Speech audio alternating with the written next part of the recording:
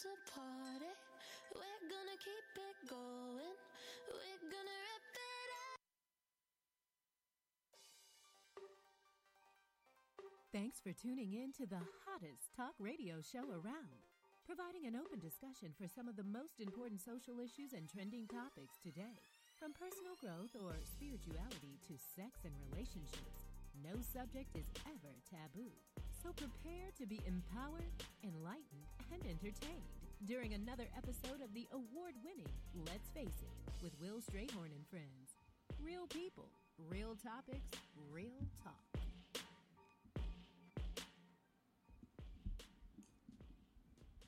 What's up? Thanks for tuning in to Let's Face It. It is Wednesday, November 29th, 2017. We're coming to you live and direct from WODU on the campus of Old Dominion University. I am in the studio with Miss Paula B. Hey, boo. Hey, boo. How you doing? I'm doing good. How are you? We have a newbie in the studio, Mr. Justin Gravely from Richmond, Virginia. How are you, sir? I'm doing good. How are you? I'm doing good. Doing good. We have Miss Nikki Curry. What's up, Nick? In the studio. And then we have our sound engineer, Mr. Kevon Robinson, who's getting ready for a very important day on, what is it, December 16th? Yep, the 16th. Wow. I know. I'm so excited for you. I remember that. Yeah. I remember graduation day. It's exciting. It's crazy. It's all this like preparation. All I've been hearing is a lot of stress. You talk about like finding the job and stuff like that. Yeah. So I'm kind of anxious. When the real work comes into play. Yeah, I'm kind of nervous. Yeah. So how was everybody's Halloween? I mean, not Halloween, but Thanksgiving. My Thanksgiving was, it was good. It was sad. This is the first holiday without my sister. So, and plus I was here and, you know, the rest of my family's in New England. So, it was like, I'll say bittersweet.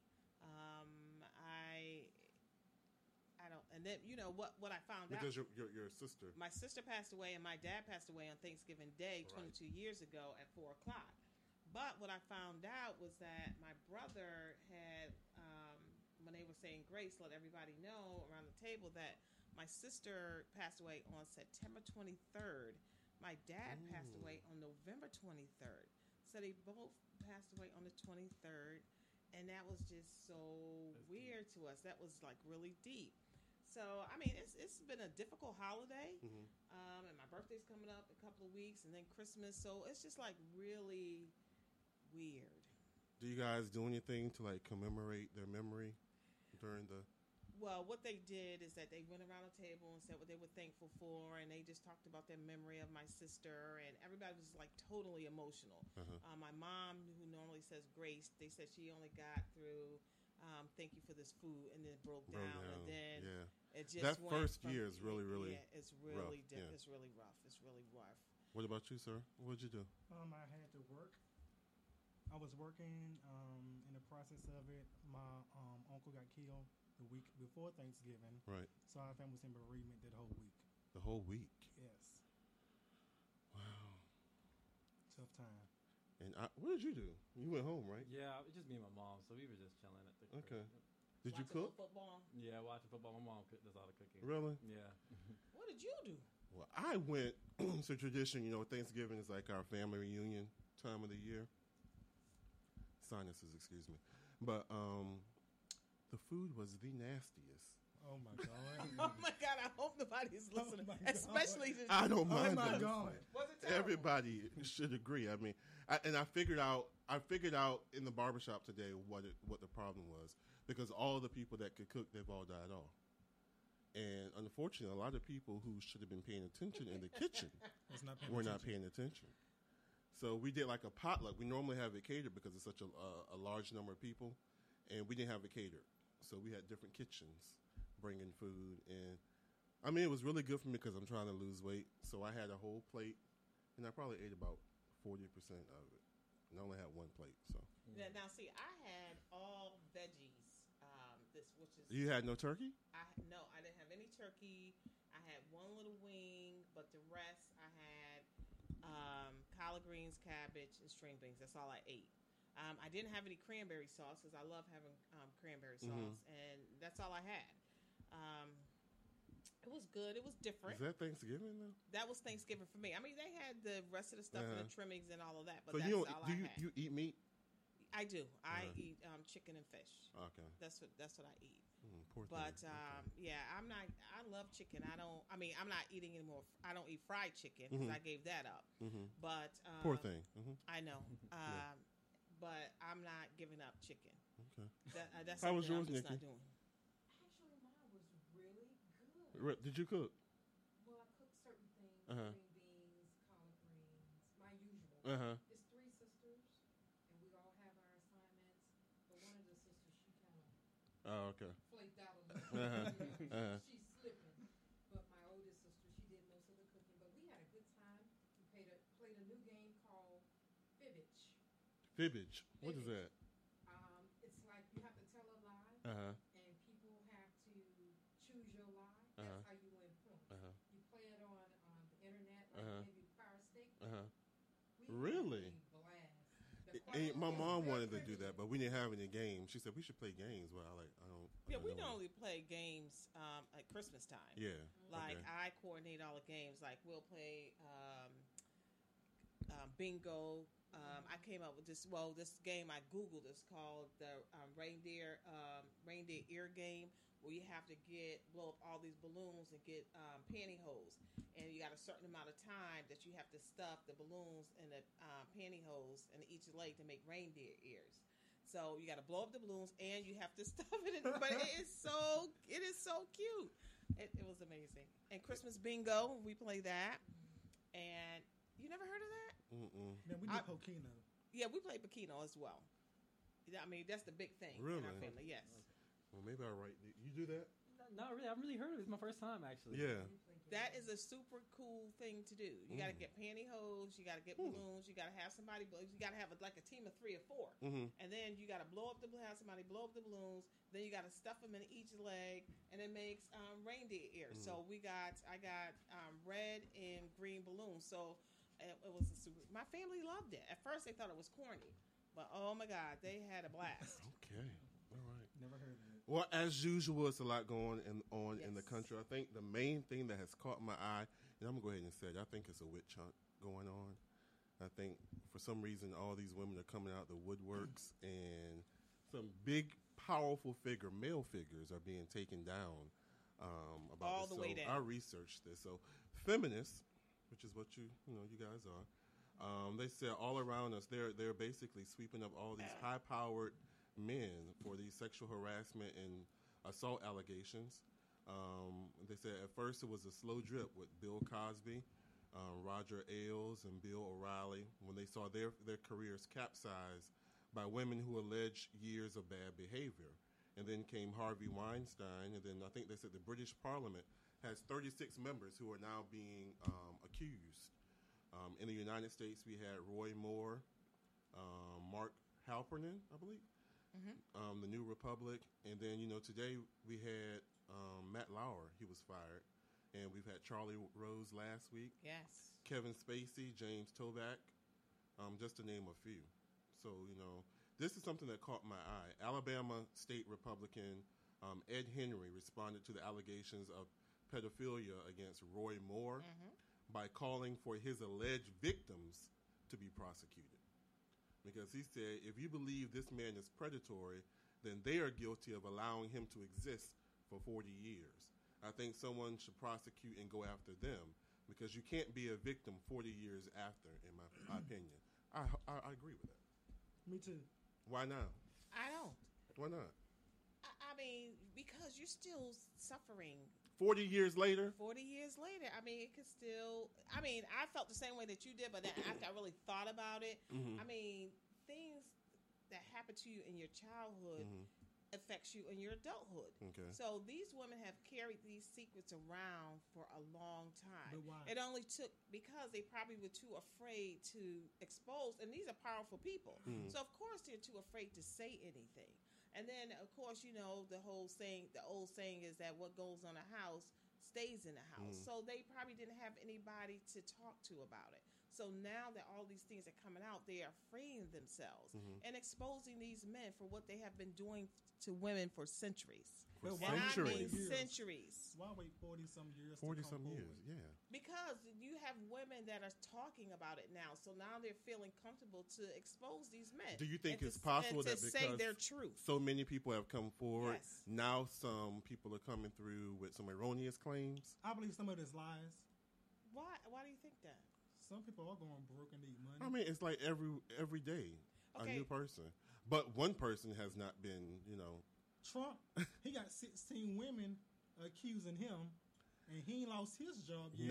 not to mention his wife Ivana. I didn't know that she had accused him of rape prior to Right, him that is true. running for president. And then I think in her book she had to put a disclaimer in the beginning that she didn't want the term rape to imply any type of criminal or something.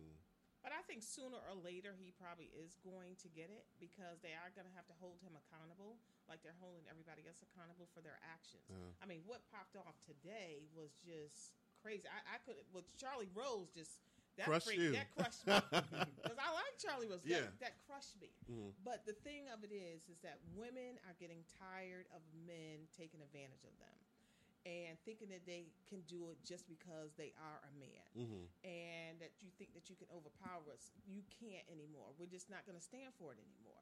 And if you want to lose all your money, all your wealth for a quick 5 minutes or trying to get somebody for sex, you want to lose all of that just for 5 minutes of Because the women were victims, correct? They are victims. Did you believe all Harmless of them victims? victims.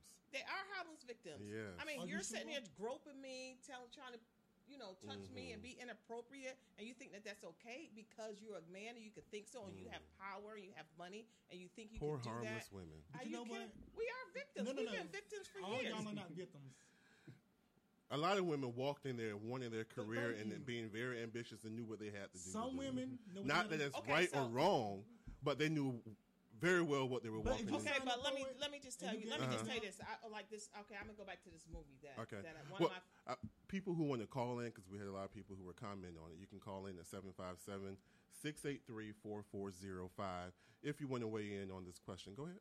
Okay, so I was watching this movie, but it was true. It was The Imitation of Life of Alana Turner. Oh, yeah. And it was one scene in the movie that sticks out to me. I mean, there's a lot of scenes, but this really sticks out to me because she went in pretending that she was from California. Some guy sent her in there, but what she was lying.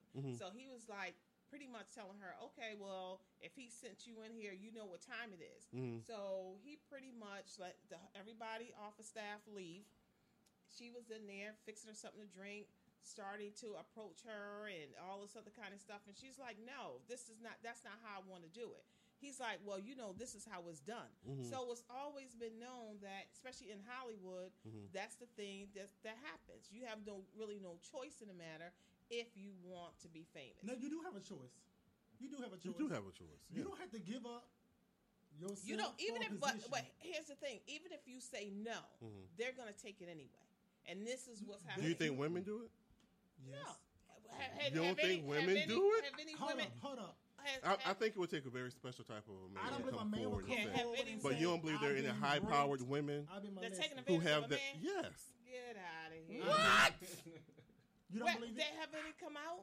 But hold on. That's the same thing as men coming out. out against domestic violence, about being raped and stuff like that. It takes a lot because of the masculinity that we're supposed to portray. But So- but the question is, what gave these men the right, like Charlie Rose, Matt, to do anything like that and not think that it's going to cost you at the end? Because sooner or later, like I'm telling you, I've had conversations with my girlfriends regarding this.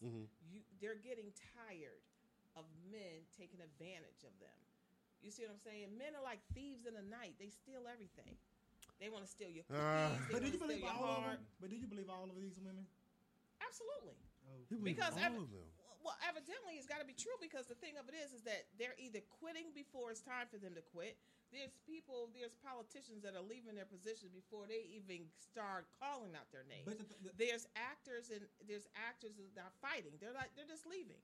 What actor has fought and said, this is not true and I'm going to stand up and I'm going to fight?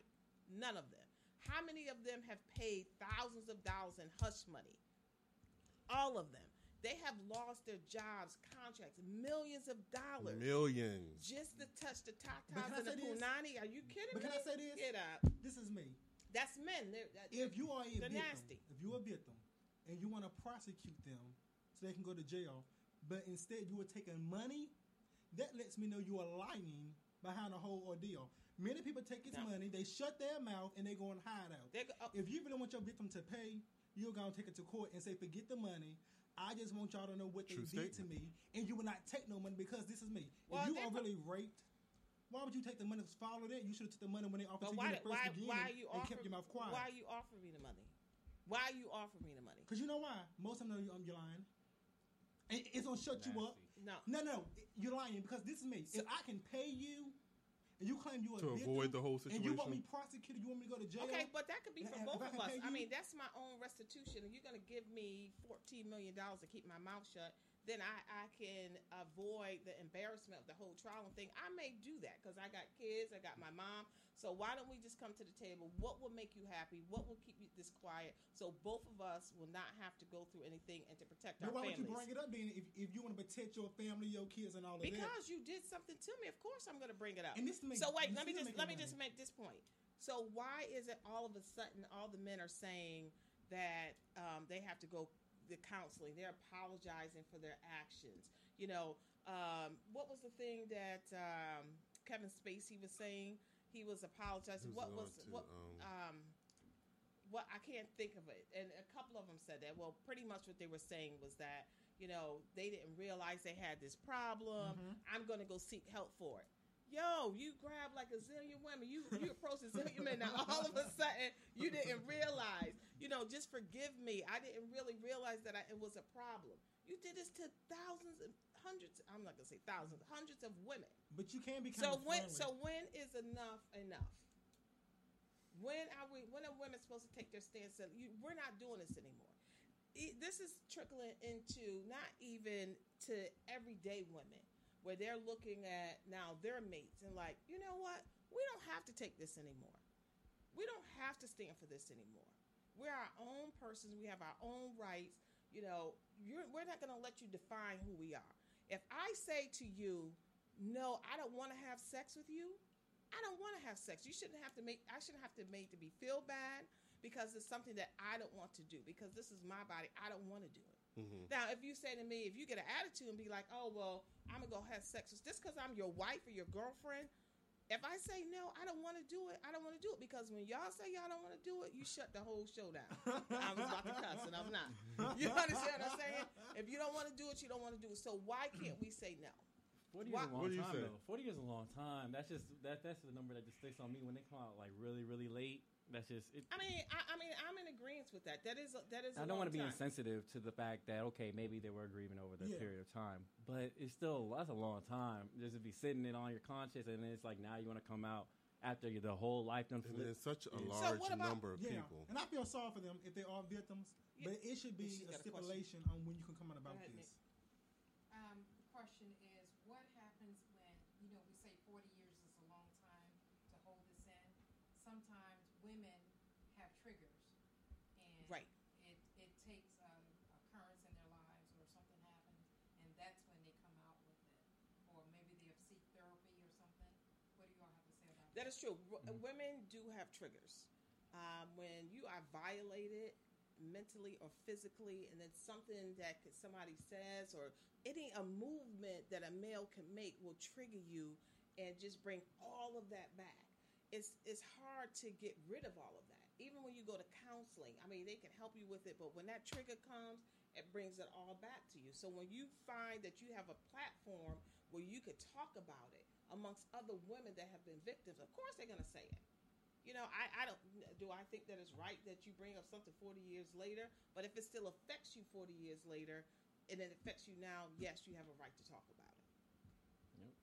That's how I feel about it.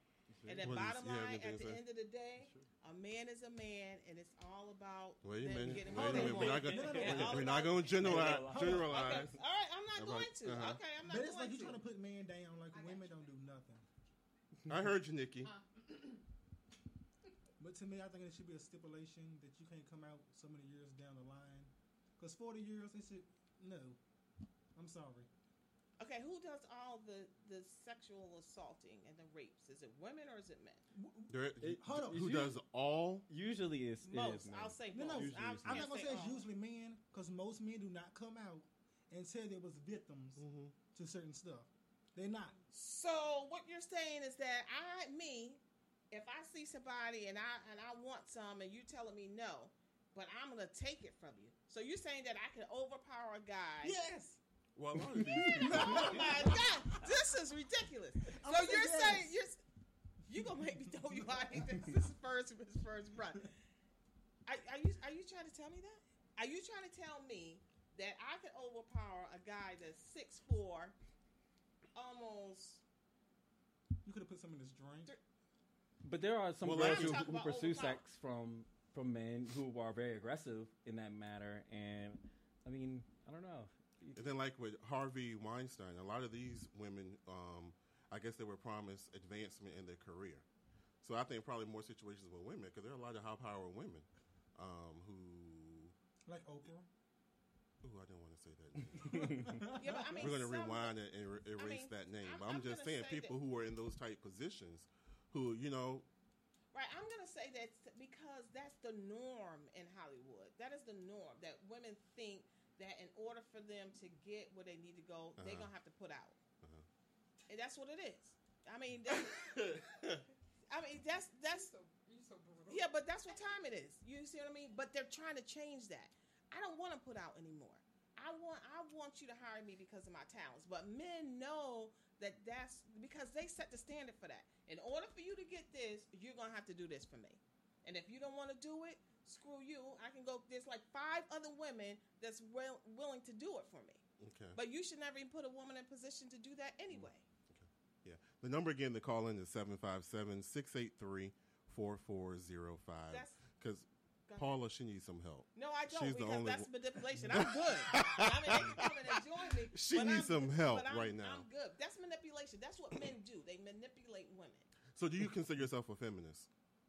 No, I just consider myself a realist. A realist? You're right. I mean, I keep it real. You know that. Well, I thought you did, but okay. What are you saying? I don't like the fact that you generalize all men. And I don't like the fact that you play these women who who runs the appear world? so small, Who's supposed to who run want to the world? appear so strong that they're these victims. Who all of these men, all these women walk into these situations as victims. I don't believe that. I think a lot of these people who they knew what they were getting into, they knew what went, like you said, that what you said, the casting couch. They Sure. knew about those situations, and now that Bill Cosby and all these other people have been prosecuted, this is a prime time for them, perhaps for revenge, for more money. I think a lot of these people are taking advantage of the opportunity. So when tell me about the manipulation. How you manipulate a woman to do something like that, to make her feel less than herself. You have to do this. That's manipulation. Am I right? It is. Come on now. That's manipulate. The men manipulate women.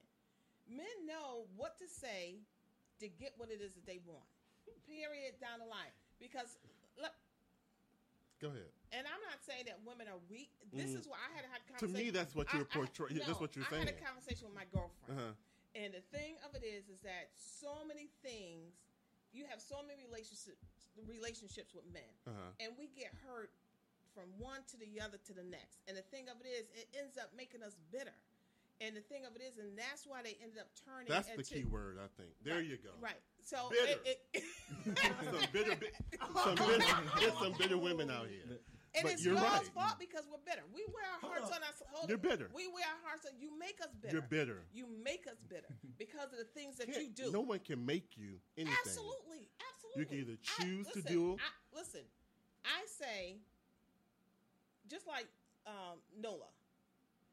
That's next. Okay, go ahead. that's okay. Uh-huh. Put your cards on. That's what I say. Put your cards on the table. If I'm telling you to put your cards on the table Mm-hmm. and don't do the dog and pony show, you don't have to tell me. And I'm just talking because of the conversation that I have with my friends. You don't have to tell me that you love me to get the punani. Because if I want to give it to you, I'm going to give it to you. You don't have to go through all of that. But that's what they do. You A understand lot of what I'm times saying? you can get on the regular if you say I love you, though. See, but why do you have to say it? Why do you have to believe it? Will breaking Because, codes. Pretty cold, man. Why do you have to But believe why do it? you have to say it? Why can't you just say what it is? But And if I don't want to do it, you don't have to tell me all of that. Okay, let's switch over the conversation. Okay, let's go. So the movie, She's Gotta Have It, Yes, I came loved out it. Thanksgiving Day. You and I, we binge watched it I did too. in one day, pretty much. Well, I did. I don't think. When did you see the last? I seen the last episode last night. I watched all 10 episodes I watched it. in one setting. It was good. It Did was you see very it? good. You didn't see it.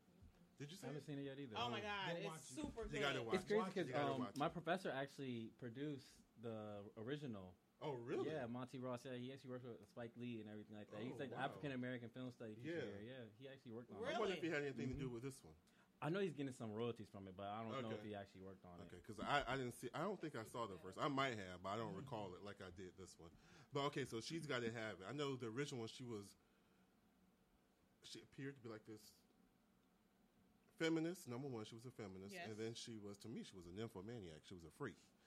But she doesn't like to be labeled and anything like that. So her name Nola Darling. She's involved with Jamie, Mars, Greer, and then a female, Opal. Right.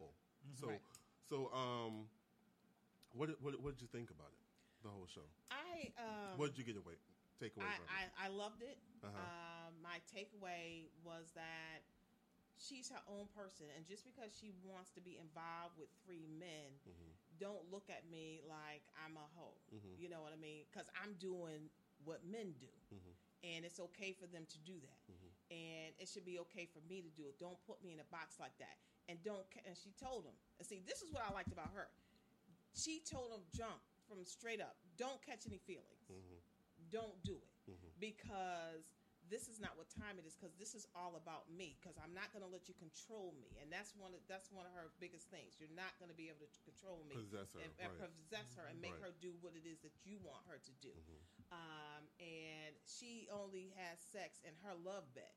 She's not going to have sex in your zone. She's going to have it in her zone, and that's what she was free in what she did. She was a free spirit. She was a free spirit, and and it wasn't all about the coins and what they can do for her, because 9 times out It of was 10 about that. Yes, It was. Yes, it was. She said it in got her episode $10,000 back. Well, she 10 or needed the 9, money at the time. and that's why she liked Jamie, because he took care of her. Well, because he was like a father figure to her, but Jamie Father, that's nasty. that's what she. Well, when she went to her therapist. Yeah, right. And she was Who I believe also had an interest, but go ahead. Right, I do too. Yeah. But she was breaking the 3 gentlemen down.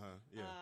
And that's what she had said about Jamie. But Jamie is the one that she really cares about. The one that she really has to be careful with, because she really does have feelings for him out of all of them. Each of them brings something different to the table, and she Right. can't combine them all. So Right. I can't combine them all, so I'm just going to have all 3. And I can do that. You can do Just that. like how did you feel about when we were talking about the black dress episode? What do you mean? When she wore that black dress 3 different times, What- 3 different ways. Right, 3 different ways, Uh-huh. and she went out with Jamie. He was like, "Ooh, that black dress." He was like, He was ashamed of her in that black dress. right, because of the place they were at. But the Right. thing of she was saying to him, "I don't care if you're ashamed of me or not. It's how you're looking at me in the black dress. But that's not what this black dress represents, exemplifies." She was cuckoo. She was cuckoo. She was why? Because she was that free. There's a difference between being free and out of line. He knew she knew what he did for a living. I'm sure she had an idea where she was going. Like he said, that was his coworkers. She shouldn't have been dressed like that. If she came into the place and we were his colleagues, we knew that wasn't his wife. We would know exactly we would assume exactly what type girl she was by how she presented herself. Okay, so I talk about image all the time, and that when you looked at her, the dress was short, tight, everything was showing. She looked out of place. Well, see, that's when he has said, if you don't want anybody to look at you in a certain way, you should dress a certain way. What is a certain way you're supposed to dress? Because sometimes when I go out, like, I'll wear low-cut stuff because I like to have my girls. remember. Right, remember? I like to have my girls out sometimes because I think it's sexy. I mean, it's sexy for me. Now, if you So when a look at me- man comes to you and he's showing sexual attention to you, you shouldn't be offended or surprised. And But that's the what I thing, said. but the thing of it is that you shouldn't do that though. Just because I have my girls out, And if you come and tell me that I look nice, that's fine. But that doesn't give you. I mean, right, I'm not just saying like, touching you and right, stuff like but that. that's the same thing Nola was saying. Just because I'm dressed like that doesn't give you the right to think that I'm this way because I'm dressed that way. That's your impression. But no, that's how I feel confident in myself. So what's that the I can purpose have of it? Because I think it looks You're not, sexy. you're not doing that for myself. attention. No, because you I'm do doing that it at for home, myself. standing in front of the mirror. No, I mean, because I like the way it looks. I'm not trying to get attention. I mean, I get attention with my clothes on, with nothing showing. But if I feel comfortable and this is what I want to wear, that's what I want to do. Okay. Do you believe that, Bull? I do. I mean, thank you. You know, I understand. You know, the So whole. I understand this whole movement. I understand the new movement. Girls, Amber Rose. If you saw Amber Rose walking down the street, the sidewalk here on campus, your first impression of her is going to be that she's a certain type of a girl. So if you go, baby, whatever, trying to push up on her, she can't be surprised that you're doing that. Yeah. Because that's the type of attention that she's drawing. So she can't say I'm a classy, like your favorite word, holy, whatever, because that's not the product that she's presenting. So is what I'm saying. But the thing of it is, here again, this is what I'm talking about. Always putting labels on a woman. It's always. You just want to be victim of the whole show. No, but it's always putting labels on us. But do you think sometimes? But the thing of it is, you got. yourself? Why? Because I want to do what I want to do when I get ready to do it, and I can't do it because of what I think that y'all gonna think. Get out of here with that. The thing of it is that you guys can come in a 3-piece suit. You see what I'm saying? Look all nice, reserved and everything, and be a pedophile, and no people don't even know it, and you don't even look the part. And that happens all the time. That happens all the time. But here I am. I'm letting you know this is me. Okay. I'm not a hoe. I'm not. You see what I mean? But this is how I feel. This is the way I like this outfit, and I want to put it on. And when I put it on, I wear it well, damn well. Well, let's talk about this.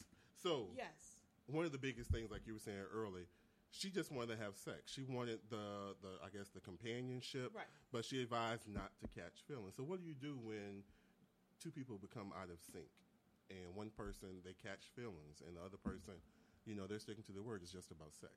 What do you do in those type of situations? I mean, they said that she had a lot of rules. She did have a lot of rules, and she always told them, you need to stick to the rules.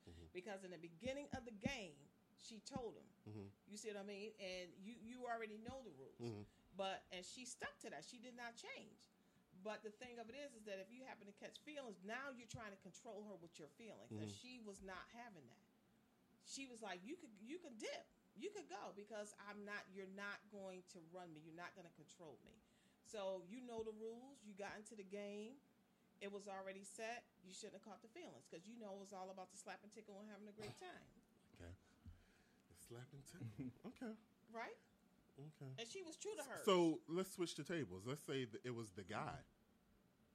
Nola was a guy. Yeah. Is this when you would start playing that victim role? No, but see, this is my problem. This is the same, and Nikki knows my saying. As long as you tell me what sandbox we're playing in. Why do people have to tell? God gives us all this inner compass. You can call it your intuition, your gut, the Holy Spirit, or whatever. But there's always a sign where you know if somebody's feeding you some BS or not. Now, whether you choose to, there's always a sign. Well, I mean, whether you eat something doesn't feel right. It's that something's off. Something's not lining up. But sometimes you want something so bad that you choose to overlook certain things. That is true. And then in the end, you want to cry victim. You shouldn't have told me this. But there's always, unless it's like a one-night stand, you may not get it. But if it's a period of a time, somebody's going to slip up somewhere, or your instinct is going to pick up on something. Whether you choose to listen to it or not, that's a different thing. Well, we call that red flag. Right, red flags, exactly. They're always red flags. That's why I think women are different than men, and that's why I really enjoy watching. Appendages, yeah. Go ahead. She's got to have it because she was true to hers and she was true to them because she didn't want her feelings to get hurt and she did not want she actually was protecting herself and them. Do you think she's been hurt? That's why she's doing what she's doing? I think maybe so. And the thing of it is that just like when they had that dinner at Thanksgiving, when she invited all of them. That was another thing. That's so I know that, but a man, but see, women are built different. A man would never do that. You understand what I'm saying? Because he's not honest enough to do that. Where she's like, well, I'm going to bring y'all all over. I don't know a woman who would be. We have a question. Yeah. I don't know a woman who would be. Interesting one. I'm going to paraphrase because So, well, first they stated they saw the original. Yeah, I saw the original. Mm-hmm. So did I, but I haven't seen this one yet. Mm-hmm. Anyway, they are asking, so if a man has on a pair of tight jeans showing his Right. print. Print. You can say print. Yeah. Get on that Platform. nervous. Uh-huh. Does that mean he is? I can't see the question. Does that mean he is being? I'm sorry, guys. That's okay. Because I'm trying to multitask here. Show his print. Does that mean we as women should touch or assume he wants sex? Yeah. That's a very good question. So you go ahead and answer that, bruh. Why you go ahead? Well, Can we restate from a the male question? point of view, She said, "Can she restate that?" yeah. So if a man has on tight jeans Like, or tight pants and showing his what's the politically correct word? Showing his print, whatever. Does that mean that women should assume that he wants sex? That's a tricky question because sometimes you don't have a. I mean, it's there. Yeah. I'm gonna say. I no. mean, when I wear skinny jeans, you can My see it. boobs are here. So What? what are you, No. saying? I'm gonna say no because I do They wear ain't tight going jeans sometimes. Yeah, And you wear them a lot of times. you're gonna see it 9 times out of 10. Yeah. When I have on tight jeans. That's any man because it's there. But I mean, now, I'm I've saying, seen men our who, body like parts back is in the day, I think of Eddie different. Murphy. Remember he used to wear those tight leather pants? Yeah. I mean, it was to be sexually suggestive. So yeah, it was to be sexy. Just like when you wear your tight big apple bottoms. Not you personally. Do you have apple bottoms? I don't know if you have apple bottoms. But I mean, it's the same thing. It's to draw attention. You're not doing it because it's comfortable. You're not doing it because your favorite pair of jeans. You're doing it for the attention. Well, we're not gonna run up to you and be like, "Wow, look at that." You see what I'm Well, saying? I know some women who will. Some women do it. Yeah, I know some women who will. I had it done at my job. I mean, I'm not saying that they won't, but what I'm saying 9 times out of 10, No, they're not. We're not no, going about to do 4 that. times out of 10. There's some freaky women out there. Trust I mean, me. yeah, but women are. But the thing of it is, today women are not. See, you only talk to women down at the church. I think that's what I you ain't do. talk to no church women. They probably like You're that. not talking to no real women. Yeah, I'm Because talking to remember, real I'm in women. the salon, so I hear Right, women. but And I'm surprised. I'm like, I'm- back in the day when I was, messing with y'all, I was like, this.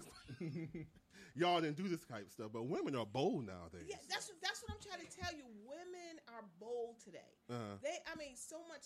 I don't know if I could say this. So much so that a lot of women, take care of their own. They can take care of their own self. They can get pleasure and take care of their own selves and be comfortable in that. We're more comfortable in our skin now and have sex with themselves because they.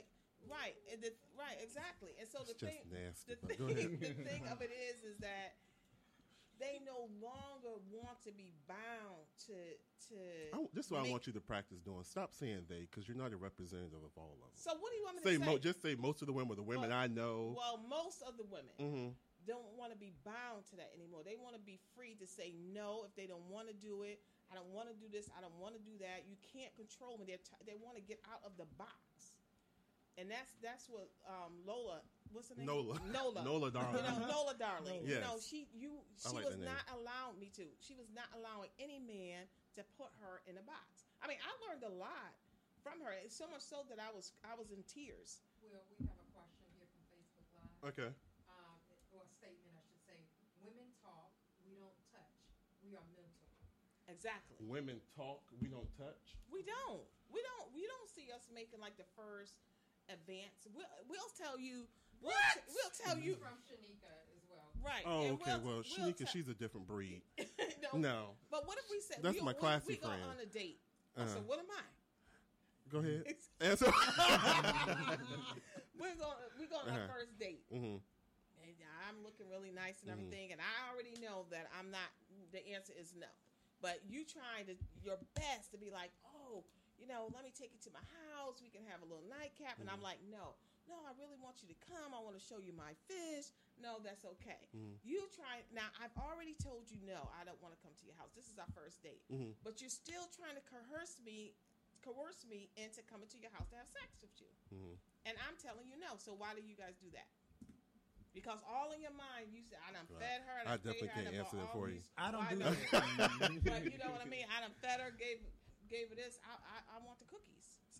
And then if I do give you the cookies, then you may not ever call me again. True. See, that's So what Now, I can answer that's true, There was a one-night stand. especially if it's that first night. exactly. Now, what I did like what you said when you pointed out the fact that people should be more upfront with your intentions. But then again, from a male point of view, if we're totally upfront, sometimes, unless you're this new type of one, this Nola Darling type woman, then, we're going to lose our chance of, like Coach says, getting the cookies. So maybe it wasn't meant for you to have the cookies, though. Why wouldn't it be meant? So this goes to prove my point, and this is what I told Coach Sue. This proves my point that men are nasty. That's all y'all want. Because the thing of it is, you will say anything. Just I'm not going to take the chance to tell her nothing. Because I want to get the cookies. Bottom line, I want to get the cookies. So I'm not going to be upfront with her. I am going to tell her this so I can get the cookies. That's what y'all gonna do. Yeah, that's more than likely what we are going to do. It's all about that third head. Yeah. Okay. We're not finished with this conversation, but you know what? Our first guest is on the line, Miss Velma Trayham. She's an award-winning marketing consultant, speaker, and author. She's the author of the book When God Says Go: Turn Your Storms into an Unshakable Relationship with God, Leaving It All Behind. When God Says Go is a book that speaks to everyone, everywhere, regardless of where they are or what they have experienced. Trayham's book is a tour de force of faith and understanding of the human condition. So please help me welcome to the show, Miss Velma Trayham. How are you doing, ma'am? Hi, I'm great. And yourself? We're doing very well. We were in a heated discussion. I'm sorry. But thank you so much for coming on the show.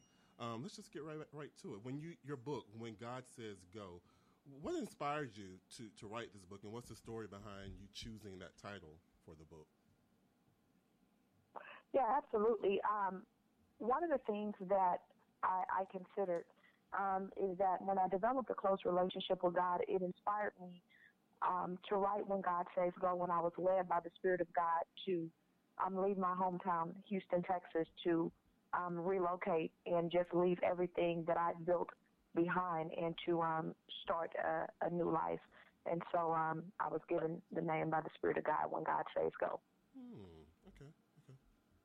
You were quoted in saying, God often used our deepest pains as a launching pad for our greatest calling. How was this being proven true in your life? Mm-hmm. I went through a divorce in 2015, and I was at a point in my life when I had everything that you can ever think of, and I wasn't a humble person, and God began to take things from me and to remind me that what I'm given, what I'm gifted with is not just for me, but it is to be of purpose to other people. So when God put me in a situation, when I put myself in a situation when I thought that I was accomplishing everything on my own, and God began to show me, of course, those things was very hurtful. It's hurtful to lose everything. It's hurtful to go through a divorce. It's hurtful to have people betray you. So all of those things are very hurtful, but it wasn't, it was in the midst of those pains, in the midst of those trials that I began to realize that God had a greater calling. So oftentimes when trouble strikes and we go through adversity and things in life, we think that, it's meant to keep us down or to, keep us in bondage, but it's really there to shape us and to help us to grow through the obstacles that we go through. That's true. That's usually when most of the shaping and the growth happens, when we go through those fiery yes, situations. Absolutely. Yeah. Okay. Hey, Velma, how are you? This is Paula. How are you? Hi, Paula. I'm great, and yourself? I'm doing well. Question for you. Do you think church has lost its zeal because it's more like a business than a place to find peace and really hear from God? I absolutely do think that. And for me, it's relatively hard for me to say that. And it's because I work with churches. On my marketing and PR company, we help churches with their internal infrastructure and things like that. But one of the most important things that I believe that is missed in the church is the authenticity and the transparency. People are not coming to church because they feel like they have to be perfect to go. Because it appears that most people in the churches are perfect, and in fact, those are the worst ones and need more help than the people that aren't in church. So the realistic thing is, and this is something that I pray about every single day, I believe that there needs to be more people that are transparent. The leaders and the pastors should begin to not go to church to be served, because Jesus wasn't here to be served. Jesus was a server. He served people. So when you look at a lot of these pastors having armor bearers and security people with them and stuff like that, no, that's not welcoming, and it's not it's not giving the people that really need to be healed that sense of, I'm here for you, that sense of the church is the body of Christ. The church is a place for hurting people, and we are all hurting. But because they have a facade, people don't want to get into that. People don't want to go in there, and a lot of times people have, been hurt. A lot of things I'm seeing are happening within the church. So I just think that the leaders need to become more transparent and authentic, and stop wanting to be served and put on high pedestals, and know that you're there. You're a messenger for Christ, and that's all you are. Good word. Yeah, absolutely. Yes. This is Will again. So in your book, you speak of how people can handle negative, self-defeating thoughts. What are your tips for people? Yep. The biggest tip is, when those negative thoughts come to our mind, we automatically have to be aware where they come from. They come from the enemy, and a lot of the thoughts that come to our mind aren't true. It's what the enemy plants in our mind to keep us from moving forward, to keep us in bondage, so that we're fearful to move forward, so that we're fearful. We start to assume this person feels like this about us, or assume that if I do this, then I won't be successful. So those are all tricks of the enemy to have us thinking things that are not true. So immediately when those thoughts begin to come into my mind, I block them automatically. I say, I rebuke you, Satan, in the name of Jesus. That's one thing that I do. The second thing that I do when those thoughts begin to come to my mind, I change the channel. It's like if you're looking at a television and you see something you don't want to see or hear, then you hurry up and change the channel, so that way you don't give it time. You don't give that content time to seep down into your spirit. You don't want to give yourself time to even meditate and ponder on it. And a lot of times when those thoughts come to our mind, we begin to ponder on those thoughts. So I would say change the channel immediately and begin to rebuke it, because 99% of the time, those thoughts are not true at all. So what do you focus? When you say change the channel, you're speaking, you refocus your mind.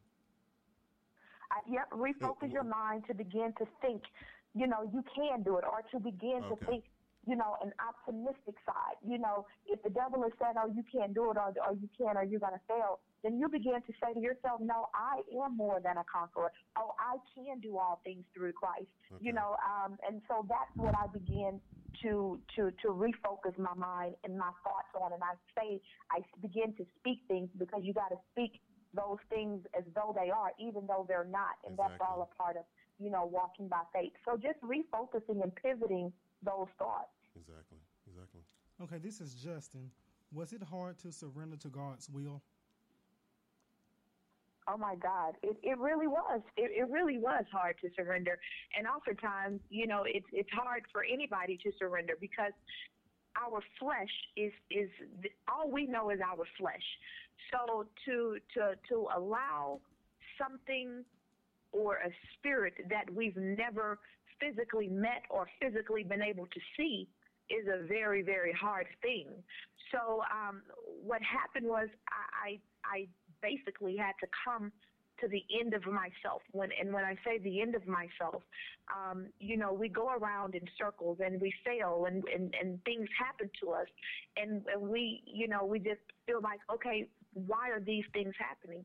And ultimately they're happening because we didn't create us. The God created us, and only God knows the plan that he has for our life. And so when things aren't going well, we began I began to say, okay, I'm just tired of this.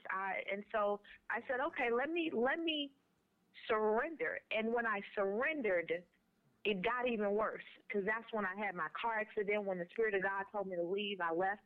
And then 4 weeks into being in Atlanta, I had a car crash that should have killed me. And then I began to really question. I'm like, okay, now I surrender, and then now this. And so then I began to see that God really, really wanted me to just surrender, let go, and just start all over. And that's basically, the logistics of it. But it is hard to surrender. But once you get it, then you'll begin to see the things manifesting in your life.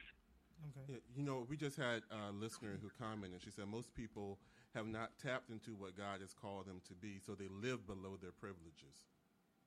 God has great plans. Oh, that is absolutely true. And people don't have a real relationship with God. That's the most important thing, is that you have to have a real relationship with God in order to hear him, because a lot of people think that they hear him. Oh, God told me to start this business, and then the business failed. Well, God didn't tell you that from the beginning. You have to be in tune. You really have to be in tune with the Spirit of God. Have a relationship. Spend time with God. Meditate, pray, read your Bible, and those type of things. That's how you really develop a relationship with God. It's not like, I'm going to ask God for this. If God don't give it to me, then I don't have a relationship. No, you trust and believe in God, even when things are going bad. And then when God began to see your faith and your walk, then he began to add those other things unto you. Okay. So that was a great segue to my question. And my question is, why is it so hard to trust God when things are not going right in your life? Well, because, automatically in the flesh, when things aren't going right, at the present moment, we begin to just feel discouraged. We feel let down. When bad things happen to us, we don't see the end of the picture. We only see what we're going through right then and there.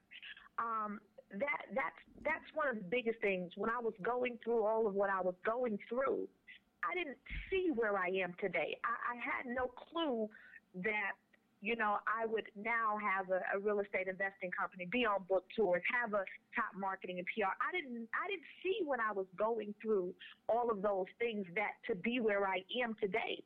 And so I just encourage people to know that if you are going through the storm, if you are going through it, don't just go through it, but you have to grow through it. There is positive. There is something positive in the midst of every single storm. But if you would just ask God, what is in this? God will begin to show you, because even though I was going through those things, I began to see things that God was showing me, even though it was hurtful at the time. And we have to sacrifice. So then I began to say, you know what?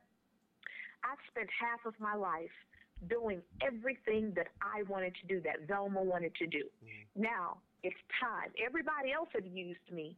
Now it's time that I allow God to use me. And then that's how I began to focus and just, surrender, let go. And even in the midst of the storm, I stood on the verses in the Bible. When you talk about when God sent Moses, to and all of those stories and things of that sort, they stood on faith, and they knew that they were going to go through hell.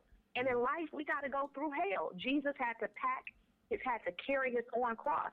They talked about him, they nailed him, and they, persecuted him, they slandered him. And so the thing is this: if they did all of that to him, then what will these people do to us? And so you have to just fix your mind on, I am an overcomer, and then believe in it. Stand and walk tall regardless of what you're going through. Keep your head up high, period. Well said. I have seen many, many, many years people pray and, just been so faithful to the church and to God. And their life has never changed. They still are going through, but they still. When is it going to happen for them? That's my question. when is it going to happen? But I think that's why I have been so discouraged, because I have prayed for many things, for healing, all kinds of stuff, and just believed in it and never seen anything manifest, which is very discouraging. I mean, even so much so when it came to my sister, you know what I mean? It's just, when does it happen? Is it ever going to happen? Are we just, I've seen people pray for things, and I've never seen a change. And they're still praying to this day. And that's discouraging to me, because when am I going to see it? Is it ever going to happen? I mean, I pray for the whole world. I pray for a lot of people, but I haven't seen any movement. So I question that. That is a really, really great question. And there are going to be there may be some people that may get a little upset about what I'm getting ready to say. But what I talk about is truth, and I don't talk about anything unless I've been able to get through it. This is what I will say.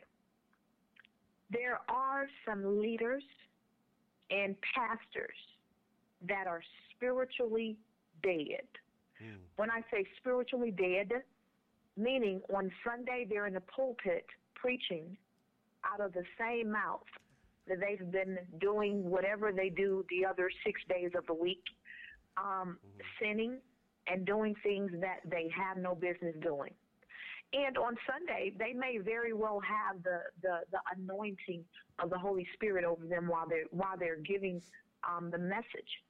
But the anointing flows from the top. And so if you have a spiritually dead leader and you are sowing and you're tithing and nothing is happening in your life, then you need to be questioned. You need to begin to question the place where you're planted, because we serve a God that works in an accelerated fashion. And when I pray for things, it happens. There are people in my life that have been going to church, and just as though what you've just said, when I began to pray with them and give them direction and instruction on what they need to do to begin to get what they're asking for, their life began to change in an instant. I believe that what is happening is people go to church, they tithe, and they sow seeds, and they feel good while they're there. There's a lot of praise and worship going on. There's a lot of entertainment, as I call it. And when you leave there, then the anointing is gone, because it's not planted in you. It's not growing. The anointing is not there. The spiritual anointing, the power of God is not there. There's a lot of people speaking in tongues and a lot of this, but that doesn't mean this person has power. The devil is doing all of that.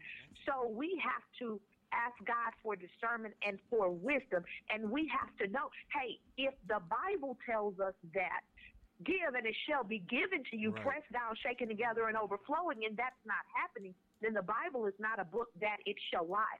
So you have to begin to question, where am I planted? What ground am I sowing on? And that's been the problem for a long time. I say, you know what? Why are a lot of Christian people broke? That's not the riches and the wealth that God promises us. That's not the promised land. That's not the land overflowing in milk and honey. But what's happening is the pastors are giving us enough to fluff us up with what we need right then and there. But there is no power, no direction. And what are the next steps? What do I need to do to overcome this? What do I need to do to be successful? They don't know. True. That's true. But let me just comment real quick. Just to piggyback from my own personal experience, I've had to learn that a lot of times most of the times in the Bible, there are conditions. God says, if you do this, then I'll do that. So sometimes we treat God like he's a Santa Claus, and we all only come to him when we want things. And it's almost like their friend who you only see whenever they want something. So sometimes we don't get answered prayer because of our relationship or our lack of a relationship. But I mean, you're supposed to go to him. I mean, not just when you want anything. No, not just when you want for anything, but for everything. But my question is, and I don't know how this is going to come across, is that why do I have to tithe? Because he says so. Okay, but But why? I should be able to go to God and just pour my heart out and ask, because he knows us. Mm-hmm. So you know me, you know my heart. You know what type of person I am. You know I'm a giving person. I don't want to tithe, but I want your love and understanding, and I want you to help me. So you're saying that you're not going to help me because I'm not doing this? What are you saying? Definitely not asking me, because I'm new to religion. So that's really a great question. And here's what I'd say. There's a time for everything, and we believe that we deserve what we deserve whenever we ask for it. Mm-hmm. But just to keep it real, we really don't. God provides for us. We have a roof over our head. We have cars to drive. We have food to eat. We have clothes on our back. Our children are healthy. We're healthy. And so we ask for things, and I ask for things, and I'll continue to ask for things. But here's what I believe. Here's what I believe. God also wants us to love one another. God also wants us to put our brothers and sisters before us, put our neighbors before ourselves. God also wants us to be a certain way. And if you're asking, if I don't do this, does that mean that God isn't going to do anything for me? Well, in the beginning of time, Exodus give us 10 commandments in which God asked us to follow. And so a lot of us aren't doing a lot of what we should be doing. True. Now, is that a reason for us to be, in poverty? I don't believe that is the case. But here is the thing. We have generational curses, okay?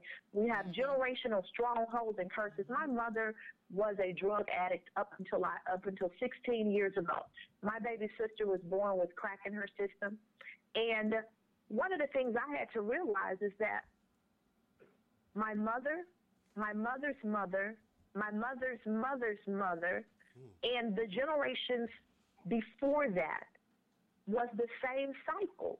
It was the same cycle: poverty, adversity, drugs, And so then I began to ask God, and then God began to show me that it's a generational curse, and people don't really believe in that, but in order to break that generational curse, God has to break that generational curse. God has to begin to create in you a new heart so that you can begin to see things the way that he does, so that you can begin to act in a mannerism and receive the things that he actually has for you. The reason that we don't get what we should get is because we live by our own specs. We live by our own wisdom. And the Bible tells us that our wisdom is of a fool. We're sheep. And a sheep will walk right out in the middle of the street and get ran over by a car if the shepherd is not leading the sheep. And so if we are sheep, and I hate to think that I'm stupid because I think I know it all. I'd like to say I know it all. But we don't know it all. Our wisdom is not the wisdom that will get us where we want to be. So we really have to pray and say, hey, I surrender, break every stronghold, break the generational curses, and give me the wisdom, knowledge, and the discernment that you have for me. Remove the veils off of my eyes so that I can begin to see things from your eyes and not what I know. All right. That's a good answer. All right, so let's switch focus a little bit. So when I was researching information for the interview, I saw that you and I guess your fiance were named Couple of the Year. Yes, we were. Yes, by millionaires matchmakers in Houston, Texas. Yes, we were. Right. So I have a question. So the Bible really does not directly give any type of guidelines on dating or anything like that. Can you give tips on people who both people who are in the faith who want to know how they too can, qualify to be Couple of the Year? What are your guidelines on dating? This gonna sound crazy, but I'm just telling you the way that it has to be. Real talk. Keep your legs closed, ladies. Okay. Lord. The legs need to stay closed. Okay. When my fiance and I even met, and I'll be the first to tell you, he was a guy that was, that liked to go to the strip club, liked to drink, and liked to just do things, you know. And I said, God, this ain't the person for me. This is not the person for me. I just don't think this ain't for me. So what happened was, in the very, very early stages of our relationship, he was on probation. And when he went and reported, it was something that came up from, years and years ago. And so they ended up keeping him for 5 months. During that 5 months, and mind you that I just met him, so I'm like, okay, I don't really know him like that. So, he's trouble. I can't do this. I am not coming to Atlanta to deal with this. So God began to tell me that you need to send him some Bibles, you need to send him some books, and you need to be there to minister to him. God began to tell me that you're not off the hook, Velma. Just because I told you to leave Houston and now you think you got it together, no, you don't. The party is just beginning. And so I said, really? And these are the conversations I have, like, really? Because I can really hear God clearly. And so I began to send him books and stuff. And so when he was released, he wasn't the same person. And when he was released, I was firm. I said, listen, I'm not having sex until I'm married.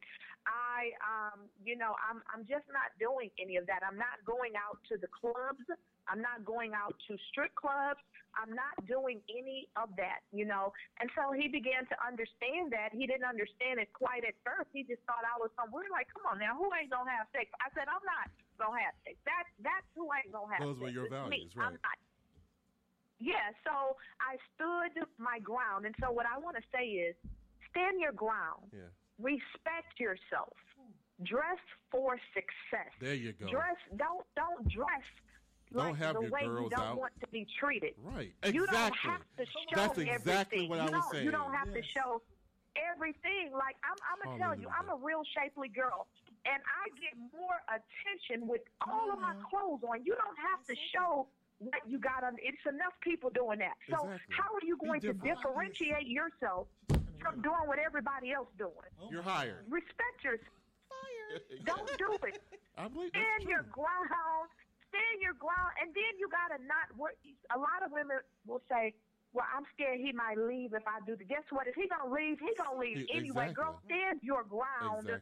If he leave, good. It's like a numbers game. When a man says, when you tell him, I'm not having sex till I'm married, guess what? That's going to run a lot of them off. Anyway, but if you run them off, that's because they weren't meant to be there. God has something better. For you. Oh, my gosh. I wish we had more time, but we're going to have to definitely bring you back on. Real quickly, I want you to share how people can get a copy of your book and definitely follow you.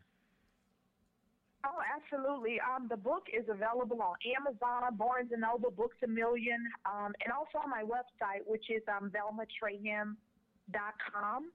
I'm actually touring a lot. People bring me to different conferences, so I'm around. And so on Facebook, I am Velma Trayham, and on Instagram and Twitter, I'm Velma_Trayham. That's Trayham.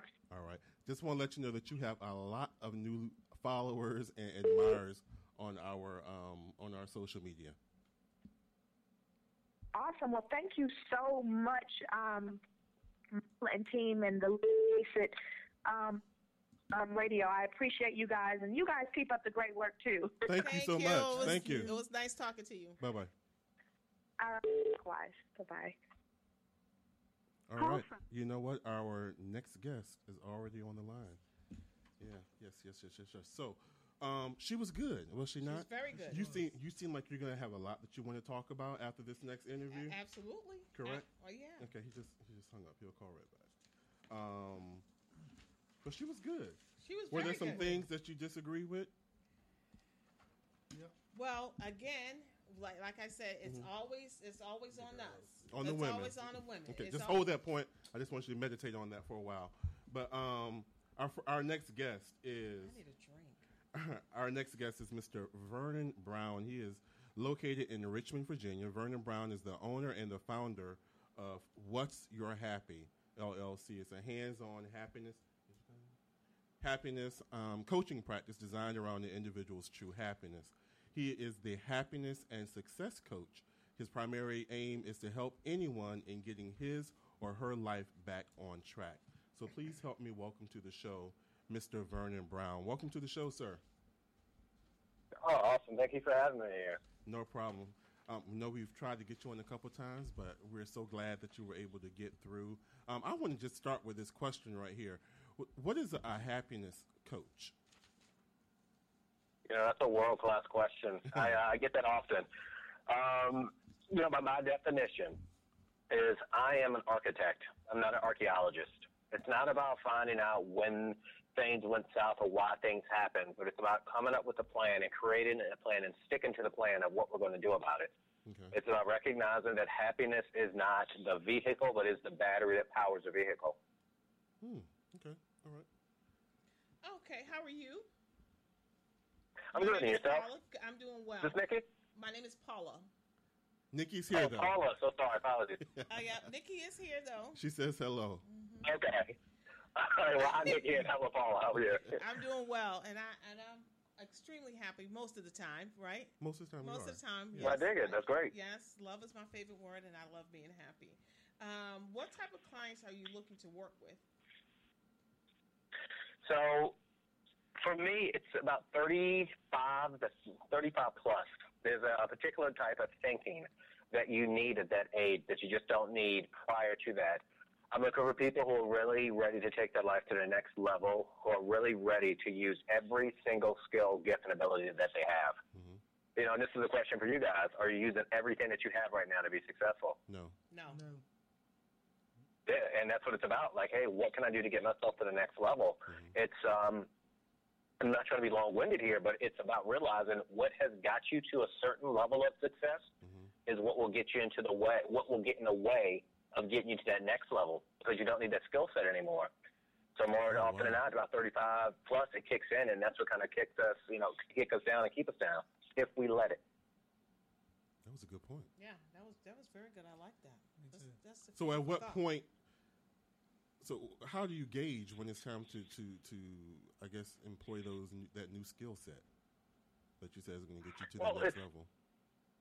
It's a funny thing, and this is something you can even apply to yourself. If you keep seeing the same circumstances surrounding the problem, that is a pretty big indicator that, hey, maybe I need to do something different and find an answer that, and talk to someone who does not have a stake in my future. Okay. And to see if they can point it out. Okay. All right, gotcha. That's good. My name is Justin. Do you always have the same approach with each client? Jeff, nice to meet you. It's different, and I let every single person know. And I guess when I give speeches, often, if you talk to 10 of my clients, all 10 of them will say I have a different approach.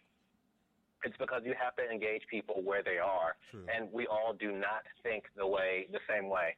And if you don't approach a person who might be a bit more, critical with that same type of style, you could actually be, hurting a person. You could actually be doing more damage. You could actually be infuriating them. So I'm always using different ways of thinking when I'm with the different clients. Okay. So you have, back when I was researching, trying to come up with information and asking you to be on the show, you actually have an interesting backstory about when you were a child, about what led you to becoming a happiness coach. What can you share with us about that? Well, it's a funny thing. This is probably my number 3 question I get asked. So from about when I was born to I will say 20, happiness was this concept. It was never really an emotion. I'm not saying I didn't smile, but it was something that I felt as fast as I would get it, I would lose it immediately. It would be like you got $1 million, and all of a sudden someone would say, to equate it to this, you got $1 million, and they say, well, guess what? The taxes are $999,099. It was nothing that was really concrete and stable in my life. And so from that circumstance, I almost made some decisions that would have benefited me. You take a kid, from birth to 20 who just didn't have a lot. You get bullied. You get made fun of. You were just an odd duck. I was 5'10" in school. I mean, I had the overgrown hairline. I went to my eyebrows. I was just an odd guy. And, and for that, once I kind of grew out of that, which I literally did, I went from 5'10" to 6'4" when I was 20. Once I kind of got out of that, I said, I want to do something different. And I want to, have more fun in my life and have some adventure. So I went after everything possible. I started school with kinetic imagery, aka animation. Right. And from there, I said, look, I want to know why people do the things they do. And so I, switched over to psychology. And when I got done with school, I wanted to do things that didn't label people. I'm not a fan of the diagnostic language.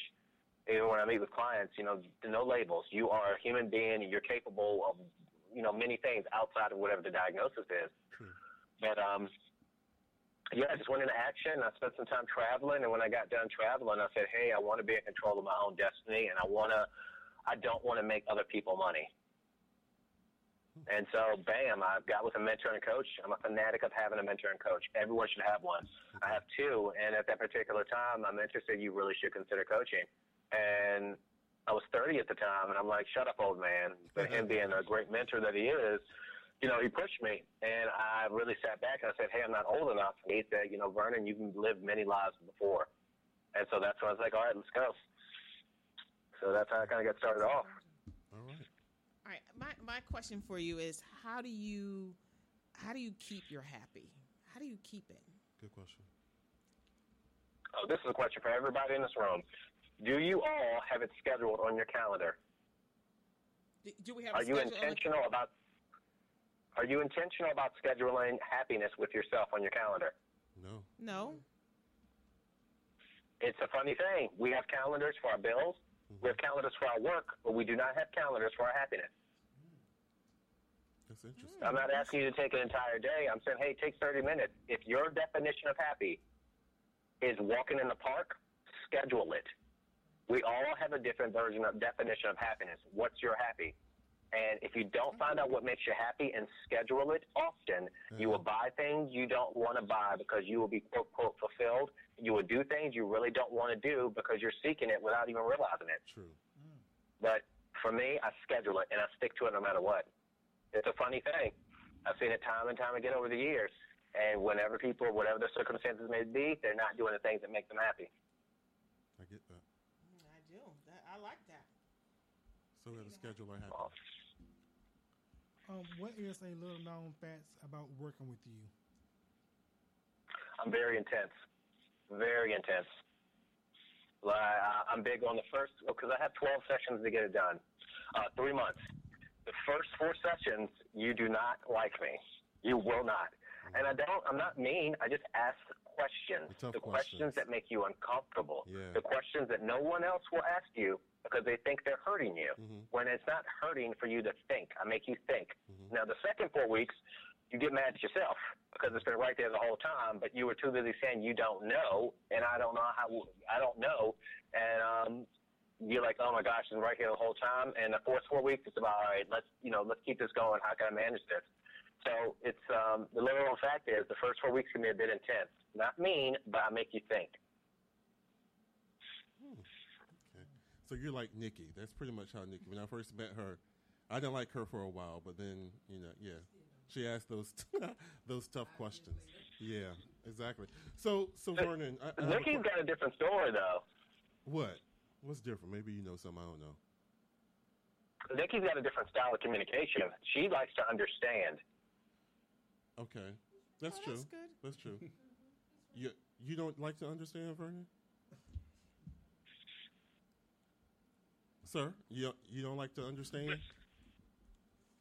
Oh, I do like to understand. So I can get into a whole. I will literally just give our speech about communication styles.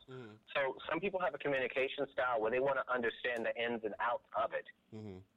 And some people, because they want to probe, they want to see, because they need to intuit, they see it in their mind so they can kind of grasp it. Like I'm a big understanding person.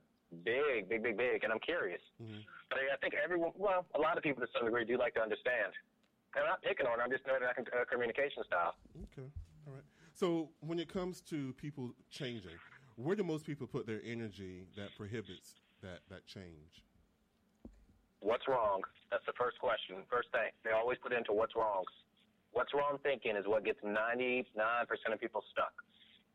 What do you mean? If a person, with the what's wrong perspective, let's just say I want to apply for this new job. Most people, they put their energy into what could go wrong. Oh, yeah. That's me. What they don't have. Yeah. And what's wrong thinking trips most people up. Okay. Because you're taught to think what's wrong in school. You're taught to think what's wrong in life. And that's not, you don't need that type of thinking after you turn, 28, 30 years old. So your suggestion is to not put, because when you come into a job, what if I'm not qualified? What if I don't have the all the experience that they require? Not necessarily what it takes, learn. but I think you said learn? Most people think they think about what the roadblocks are versus what the options, opportunities, possibilities, and solutions. Mm-hmm. I've coached so many clients who said they don't qualify for the job, and they get the job because they looked at different ways to win. There's more than one singular way of approaching things. Okay. The more creative you are, which is the most awesome, most awesome way of being, because you get really creative. You get like, how can I make this work? If I have no other choice, make it work. Gotcha. So you're just saying, just take the bull by the horn and just go for it. Don't be afraid. Yeah. Just go for every it. single time. And if you don't know, let's just say you can't grab the bull by the horns. You know where the bull is at. Figure it out. Okay. If you don't have the qualifications, but you have the personality, meet them somewhere. Accidentally, quote, quote, run into them. Let them know how eager you are. People are always looking, and this is just for job qualification, and this does not work for every circumstance. I want to throw that out there, but look for ways to win versus for looking ways why it won't. Okay. Change I your like mindset. that. Yeah, I like that. Look for ways to win. I have to write that down. Look for ways to win. Okay. All right. We don't think enough, and that's why it's important when people are with me. The first month is tough because I make you think. You have thought yourself that you don't know. You have thought to yourself that I don't have enough. If I say you can't say I don't know, you'd be amazed what solutions you find in 10 to 15 minutes. I never thought about it that way. Of course not. You never wanted to. You kept saying I don't know. Exactly. Okay. Okay, next question. What's on the horizon for what's happening? What's your happy? Yeah. So on the horizon for what you're happy is, I'm going to start doing, starting next year, I'm doing happiness workshops, corporations and organizations, so they can get the most of their employees, so they can get them thinking of more solutions versus why things aren't working. Another thing that's going to get started is I'm going to be kicking off some online, training and education for people so they can always access, happiness coaching, happiness trainer online. And that's going to be something that's going to come to the latter part of 2018. Okay. So my final question for you is everything about happiness? My first reaction to that is, no, everything is not about happiness, but out of happiness, you can get more energy so you can see the options, opportunities, possibilities, and solutions. When you see all four of those, the options, opportunities, possibilities, and solutions, you might not be happy, but you will become very resourceful, and you will become very, you become very resourceful, because that's what gets people, another reason why people get stuck, because they can't see a way out. Okay. All right. So how can people, because you're located right here in our area, Richmond, how can people get in contact with you? How can they follow you and see about working with you? Okay, and thank you for that. It's whatsyourhappy.com, and it's happy with an I. It's not happy with a Y. Okay. Awesome. There's also my email. It's Vernon, VERNON, at whatsyourhappy.com. Okay. And if you want to follow me on Instagram, it's whatsyourhappy. On Facebook, it's facebook.com/whatsyourhappy, and I post questions there bi-weekly. Awesome. Well, Vernon, man, thank you so much for coming on the show. You taught us a lot. Yes, Open our eyes to a lot of things. We're definitely going to get that happy calendar. Exactly. Yes. Exactly. We got to mark it. Right. Guys, So it's thank you for intentional. your making this happen. Exactly. Thank you so much. All right, guys. You have a great evening. You too. too. Bye-bye. Definitely going to go get that happy calendar. I think Yeah. that's Or just gonna add it work to your well. calendar. Like it has to be intentional. Yeah. That's my new word. Everything has to be intentional. So, yeah, you can't just expect it to happen. So what we're going to do right now, we're going to take a quick break, and we'll be right back to continue ganging up on you. All right? See how- So you're listening to see how Let's they are? Face It. We'll be right back. Listening to Let's Face It with Will Strayhorn and friends. We'll be right back. Okay, men, this is your time. Maybe you didn't choose this, but you're here now. You're gonna go out there and be an all-star caregiver. It's up to you. So what are you gonna do? You're gonna go grocery shopping, cook, clean, be there emotionally and physically. You gotta dig deeper. Drive them to physical therapy, doctor's appointments. Don't you forget about the pharmacy. I know you won't. Because that's what caregivers do. Don't give up. Don't ever give up. This is your time to show the world, your family, and yourself that you're tougher than tough. Now go out there and be the best caregiver this world has ever seen. Caregiving is tougher than tough. Find the care guides you need at aarp.org/caregiving. A public service announcement brought to you by AARP and the Ad Council. The odds of becoming a signed artist and having 4 #1 albums. 1 in 100 million. The odds of going on to win 7 Grammy Awards. 1 in 1.4 million. The odds of this performer having a child diagnosed with autism. 1 in 68. I'm Toni Braxton, and I encourage you to learn more at autismspeaks.org/signs. Autism Speaks. It's time to listen. Brought to you by Autism Speaks and the Ad Council. Adopt US Kids presents Multiple Choice Parenting. Your daughter just had her first breakup. Do you A, put yourself in her shoes? How could he do this to you? And for Sheila, she has split ends. B, console her. Oh, sweetie, this is going to happen a lot. 4, maybe 5 more times before you get married. C, take charge. Got to get this all straightened out. Give a little talking to, man to man, mano a mano. Hey, Steve. Is now a good time? No? Okay, no problem. Bye. Or D, help her find a new boyfriend. I know a great place to meet boys. The internet. Nice, single boys. Never mind. How about some ice cream? As a parent, there are no perfect answers. But you don't have to be perfect to be a perfect parent. Thousands of teens in foster care will love you just the same. For more information on how you can adopt, visit adoptuskids.org. A public service announcement from the U.S. Department of Health and Human Services, Adopt U.S. Kids, and the Ad Council. I wanna leave my footprints on the sands of time. Leave something to remember so they won't forget I was here. Former club members Denzel Washington and Jennifer Lopez for the Boys and Girls Clubs. Every child follows a path in life.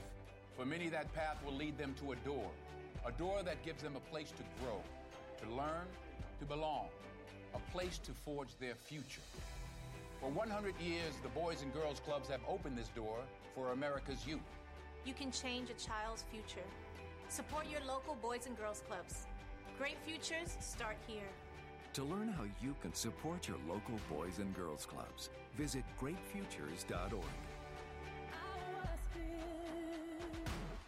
don't need my glasses. You're now listening to Let's Face It with Will Strayhorn and friends. Now back to the show. Welcome back to Let's Face It. We're in the studio. We're trying to calm Paula down. Calm me down. Calm you down. Yeah. Did you learn anything from our 2 guests? I did. Keep your legs closed. That's what women need to do. That was my biggest takeaway. When she said that, she said, keep your legs closed. Yeah, you don't need to show everything. There's enough people doing that. Yeah. I'm so glad that God sent her to reinforce what I was trying to teach you. You were doing the most right now, just to piss me off. that was good. That was good. I think that's so cliche, though. Why? It's 2017. We know that we want to keep our legs closed if that's something that we decide to do. But if that's something that we don't want to do, women are not going to do that. And we're going to dress the way we feel. Mm-hmm. That doesn't mean that just because you look, like I said, I don't want to be redundant. Mm-hmm. But the thing of it is, no, you don't have, we've always been told you don't have to show everything. Right. You know what I mean? Let them have, and it's all about the man again. You don't have to show everything. Let them use their imagination. I don't want you to use your imagination because I want to dress the way I want to dress. Well, then you shouldn't be surprised when you get what you get. It's all about the man. It's all about them. Don't do this because of him. On behalf of men everywhere, you need a big hug. I don't need no damn hug. You need a big hug. Y'all just let it. I think that's what it is. Let it do what it do, and because the point that I'm saying is correct. Because everything is geared towards the man. If you do this, you're not going to get this. You're not going to get a man. If you do that, you'll get a man. If you do this, you'll get this type of man. If you do that, it's all about getting a man. Women don't live their lives to get a man anymore because they're self-sufficient. They can do their own thing. You know what I mean? They don't need a man to complete them. That's what I'm talking about. And that's where the change comes in. Why are you looking over there? No, I thought I saw the phone ring. Oh, okay. Well, Is it audible when it rings or no? It's not audible. No. Okay. I hope somebody does call in about what I No, said. it looked like it was flashing. Oh. Was it? Gary. Yeah. Somebody did? Mm-hmm. Okay. Are they're not up there? It was like a minute ago. You probably just call back. You saw it. Yeah, just call back. Call back. Yeah. Sorry we missed it, but you need some help. Why do I need help? I'm just saying some women need to call in because I don't understand. What frustrates me about some people when I talk to them is why they can't understand the obvious. If you dress that way, you're going to get that type of attention. You're trying to prove to me that you should be able to dress that way and men should just leave you alone. But you're presenting all your girls out. You want to wear the tight jeans. No, I don't. I mean, I'm not saying about the. Okay, go ahead. I'm sorry. But you want to present yourself a certain way, marketing yourself a certain way, knowing that the male psyche, anybody's psyche. I mean, women look at you and probably perceive the same thing, that you're a woman after a particular goal. So you're trying to tell me that I feel confident because I want to have my girls out. I mean, I went on I bought this dress which is really nice. Mm-hmm. It was blue and white, and I wore it on the boat, but it was cut down here and cut this way. But yes, and my girls are out, but I felt very confident. It's just about being confident in yourself. Now, if you happen to look at me and be envious because I feel confident, that's your problem.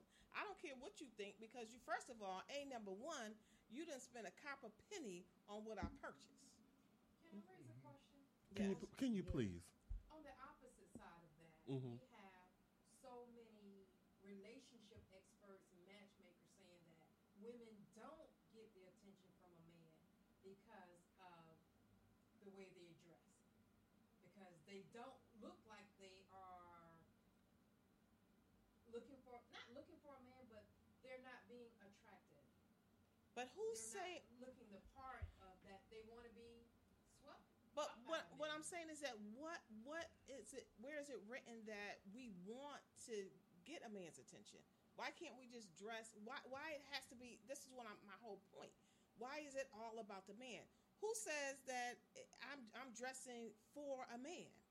I'm not. So I'm dressing for myself. Honestly, that's aside from trying to prove a point that you're not proving very well, can you honestly say that for your own confidence sake, you would choose to go out in public or to a club or to an event, wherever in public, in mixed company, with something fitted, with your girls hanging out? This is how you want to show your confidence. And you're not trying to get attention from anybody else. Exactly. Because I just can't believe that. You must have low self-esteem. I do not have low self-esteem. I'm not saying you. I'm just saying the person must have low self-esteem. You have to. No, what I'm saying is that you can have your dress sexy and classy and have your girls out and with a tight jeans. Define girls out. Because when I'm saying, maybe I'm seeing the wrong thing. Yeah, I'm saying maybe spilling over the top. Yeah, no, you're talking about the little peekaboo hole and maybe cleavage. Cleavage, that's what I'm talking about. But what I'm saying is, again, it's all about a woman. This is the point. It's all about a woman dressing for a man. Why can't she just dress for herself? You can. I don't care how you see me, but I'm dressing for myself because that is your imagination, that is your truth, and I can't control it. I can only control what I do and what I want and what's going to make me feel good. That's my point. Okay. All right. We know we have a guest on the call. This is, let's face it, caller, you're on the air. How can I help you? I was just checking out your show online. Thank you. And I was listening to one of the young ladies talking about, can she overpower a man 6'4"? Don't they know there's more ways to overpower a man than just physically? Mentally, she can overpower that man. Okay. And will that still be considered sexual assault? Okay, you would need to break that down for me. Please answer. Yeah, no, he needs to break that down. I mean, okay. How you want me to break it down? Because this is the situation. Okay, yeah. If tell me. You say you can't overpower a man to 6'4". Yeah, we're talking about sex. Go ahead. Mentally, you can overpower a man, and because if it's something that you want sex, you can overpower him mentally. Because maybe he's not on that level that you want. and you outpower him with your mind, would that still be assault? No, because I still not understanding your concept of saying that we can overpower a man mentally. Are you saying that a man is weak? Which I always say anyway, is that men are weak when it comes to sex and women anyway, because they can't control themselves. But some men tell me that I'm incorrect because we can't control themselves. So what are you saying? Maybe he is weak because he can't control himself. Okay, that don't have anything to do with me, because now you're not saying. But if you get sex from him, maybe you use your mind over him and got sex. Just like he may use, however you say, he may assaulted you by saying something or continuously saying something, and you telling him no, and that you're not with that. It becomes assault. Is it the same way when you using your mind over him? All the time, sexual harassment is not always physical. Okay, I get that. I get that part. All right. I don't agree, but I get it. We get it. Call it. Yeah, thank you for calling in. We appreciate that. All right. Thank you. All right. Bye. Let's face it, caller, you're on the air. Thank you. How can we help you? This is Brenda Maury Kelly. I was calling in to respond. Hey, Glenda, how are you? Hey, Paula, how are you? I'm doing well. I'm looking at the live show. Yes. So where are you at in the live show? Live. We're talking about. We were talking about. What was the last point we were talking about? We were talking about. The guy that called in about women overpower. A woman can't overpower a man.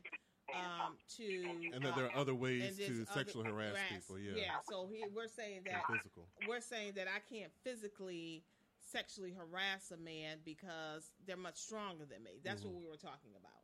And then when we're talking about dressing, what's appropriate, what's not appropriate. Glenda Kelly would be the perfect person. So Paula's stance is that she should be able to wear her girls out, form-fitted and whatever, and she shouldn't attract the attention that men will give her by her marketing herself or her package. I'm not marketing like myself. This. I'm not. She should be able to do that.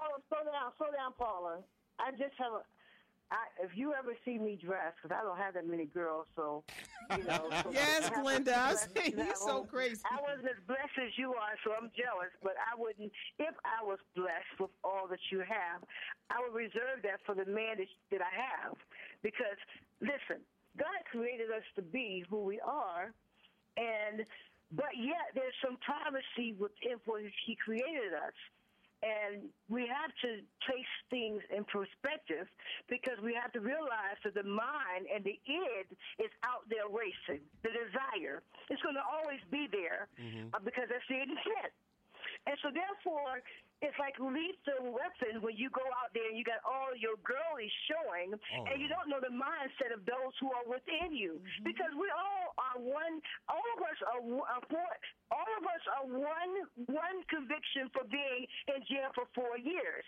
That's the way criminal justice is set up.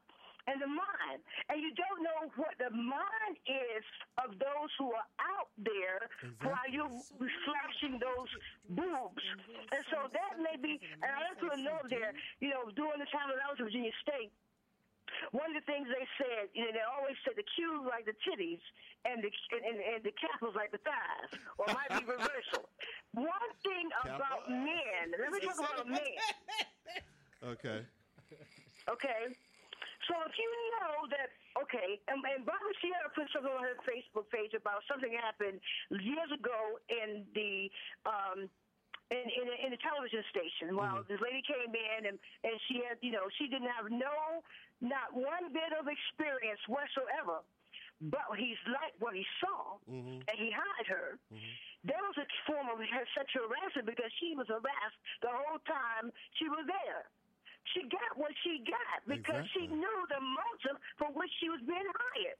So therefore, we have to be restrained, just like the Bible says that if you know that the person who you sit beside is an alcoholic, why would you put a bottle of Courvoisier beside him? He's going to drink it and get drunk. So once again, wait, Glenda, wait, hold on, Glenda. So what you're saying, but this is my point. My point is, because we're talking women versus men.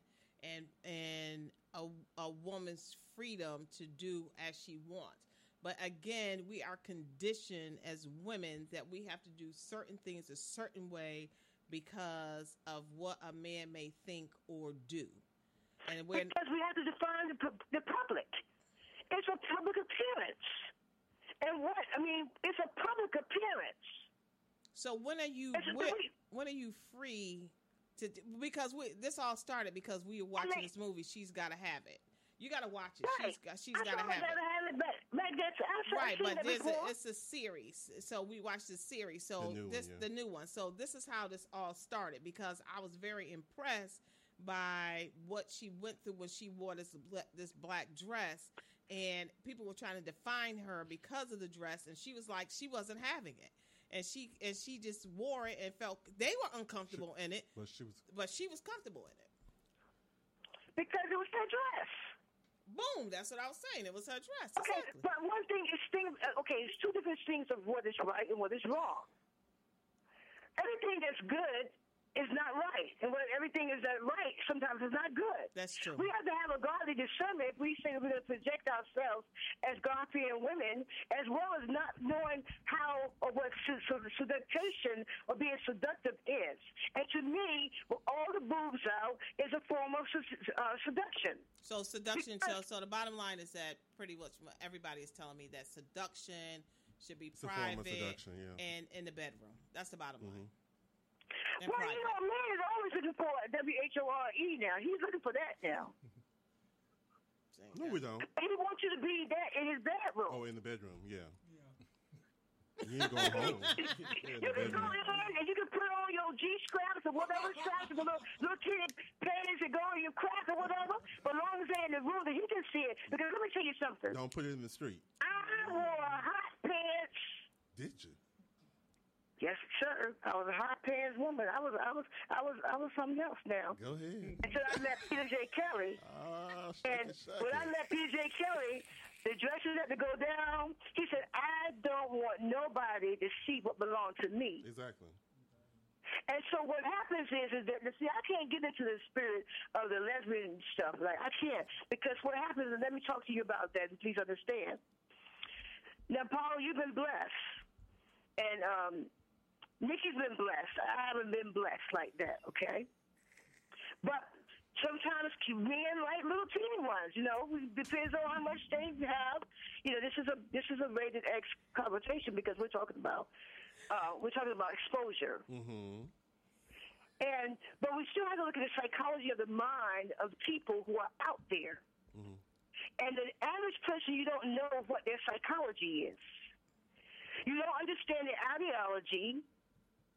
You may not understand the spirituality or the socialization and understanding what is culturally accepted. Mm-hmm. Well, I mean that's true. I mean, I understand your point. That's true, and I'm going to take heed to it. I'm gonna think about it. But Glenda, you've been great. Yeah, thank you for calling in. Thank you, Glenda, and thanks for watching. And God bless you. All right. So hopefully you're getting enough people who love you, who are trying to tell you to cover those girls up. Yes. Okay, so you know what? I'm a part of this group on Facebook called Speak Out, and one of the guys posted this question, which I want to pose to you guys. It says, so the two of you meet on a social media website. It starts off as just a hookup. Both know each other is pretty much a whore, just, a free spirit or whatever. Suddenly, having sex turns into dating, and dating becomes a relationship. Now, he starts cheating, and suddenly you bring up his past. Is he wrong for cheating, or are you wrong for knowing that he was a hoe too and got him anyway? What say ye? What say you? What say you? Well, comments. Okay. All right, go ahead. She's going to do the comments first. Is the comments to this one or the previous?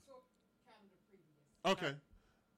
What are you saying? So what do we do? Oh, so you're saying that we started off just... It was a hookup. It was just a hookup. We were just supposed to slap and tickle, and that's it. Slap slap, and tickle. That's it. Okay. Then we decided to date. It led to and then we decided to fall in love and have a relationship. And then this person started doing what because you started, both knew that you were out there. It was just supposed to be a hookup. And then somehow somebody caught feelings. You guys caught feelings or whatever. So there was caught feelings. So we both caught feelings. Yeah. So was there a conversation had? That's what I'm saying. That's what's going to be my point. Was there a conversation had when we caught these feelings? Okay. So make it. So if there was a conversation had that we caught these feelings and we decided there needs to be a conversation. Right. There needs to be a conversation. And if there's a conversation saying that we are in this to win it, we're going to have a monogamous relationship, then he started cheating, yes, there's going to be some problems. Okay. But if that slow music and slow music and flower bringer, baby, all day long.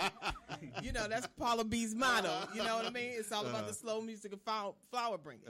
But if you cheated, and we're supposed to be in this relationship, of course, there's going to be some problems because once again, it's not necessary for you to cheat. You just need to just let me know what time it is, especially if we're not married. You understand what I'm saying? Because, when you're just dating, you're not married. You have a commitment, but it's not a commitment to one another. So your point is pretty much that you need to have that conversation. You need to have the conversation. Even though we both met on this premise. Right. That, things, I'm assuming that things have changed and we shouldn't be doing that. And we shouldn't be doing that because it's going to hurt. It's going to hurt. Somebody's going to get hurt. Yeah. And that's my whole thing. As you get older, you get wiser. And I believe, hopefully, and I believe that when you're a certain age, there's certain things that you shouldn't do, especially if you've been in the dating game and you've been in relationships and you know what that hurt feels like. So I don't want to do anything that's going to hurt you. So I would rather just have the conversation. Okay. You got anything to say to that, or you gonna? He's rolling his eyes at me. I am on your side with this one. Thank you. I do think no matter how you met, if you cut into a dating scene, but if you got feelings, you cut into a relationship, you need to be held for your consequences. No, you should not cheat at all. Is it understood? Should you have a conversation? Yeah, you should have a conversation. Okay. And then if you cheat, you just have to deal with the consequences. Whatever comes. So what are you saying? I think there needs to be a conversation. But I think it's just safe for me to say I think there needs to be a conversation. But like I used to be like, if you meet wherever you meet a person, where's they gonna spend half their time? If you meet a person in the club 9 times out of 10, they're gonna spend a lot of time in the club. That's not always the situation. That's not always true. That's not always true. I don't agree with that. If you meet somebody, on the hookup chat line, whatever, they got the hookup chat line mentality. People do change. Yeah, people do change. There are situations where they change, but I'm just saying the average. What do you say? Yeah, I totally agree. I've had a situation where hookups, they're not supposed to be relationships. That's how I feel. That's my perspective. Just because going into it, I just don't feel like the mindset is really there that I want to last longer. Right. So yeah, I'm kind of on y'all side. The conversation does need to happen, but yeah, just the hookups. I try to stay away from those in relationship wise. You're such a good young man. I'm trying to watch the mistakes and learn from them. Yeah, watch me. Yeah. No, don't watch him. I'm just saying learn from my mistakes. Don't watch him. He will have your behind on the He have your behind on the struggle bus for real. Okay, so this is another scenario. So Kevin and Casey just became a couple after 3 dates. They feel romantically connected to each other and they've already had sex. Kevin wants to bring Casey to his parents' house for Thanksgiving. This will be Casey's first time meeting Kevin's parents, although Kevin has yet to meet hers. Is Kevin bringing his new girlfriend to his parents' house too soon, or should Kevin wait? This was my situation around this holiday. I was like, well, when is too soon to bring people around your family and stuff like that? After 3 dates, do you think that's too soon? To bring them home for the holidays? I don't think so, because I'm just saying. Once again, we're dealing with adults, so how comfortable you are with this person, and if that's something that you want to do, because you can see that you're going to be spending quite a bit of time with this person, and you're trying to build a future with them. Absolutely, I don't think there's anything wrong with it, because what would happen? I would. Especially if they didn't have any place to go. I absolutely would invite them. You would bring them home. Oh, no. Yeah, I don't see. Yeah, just. Here So come what I'm Paula. gonna say. Here come Paula with them lost puppies. I don't see there's anything wrong with that. I don't. My only thing is if it's not in concrete that you guys are a couple, Right. you could portray the wrong image if every time they turn around, somebody bringing home somebody different. Yeah. I wouldn't do it. You wouldn't do it? Not on the third date. Mm-hmm. I got a big family. Mm-hmm. There's going to be a lot of questions being asked at the table. Mm-hmm. So I don't want them to come on the third day because it's definitely uncomfortable. Mm-hmm. So I'm going to have to pre-warn them. Especially when you don't know a lot of the questions, And answers to the questions. But wait a second. But what about people that meet for the first time and fall madly in love, and these people have been married for they're like the 40 exception and to 50 the rule. years. You know what I mean? What about that? I've heard of those type of people. Yeah, absolutely, it happens. And they bring them home to the family, and they say we fell in love. Mm-hmm. What is it? What is the saying? First sight. Love at first sight. Love at first sight, and I want to bring you home to my family, and that has happened. But normally when you do that, it's like your small immediate family. Like me, when we have Thanksgiving and stuff, my uncles and aunts from out of town come in and all of that. So you got great uncles and aunts and all of that at a table together. It can be overwhelming for that person knowing you got to sit at that table with all these people, and it ain't like 2 or 3 people that you're meeting. You meeting a big family, so it can be overwhelming. But me, I wouldn't mind it because because I love meeting people. So if you said, "Yeah, Paul, I want you to come over and meet my family," absolutely, I'm coming. You know what I mean? Because I want to meet everybody. I want to see, learn about your family, learn a little bit more about. But I think this is more if you're presenting them as your mate or your partner. Yeah. Mm-hmm. I mean, I'd be cool with it. You'd be cool with it? Anybody saying they'd be cool with it on air?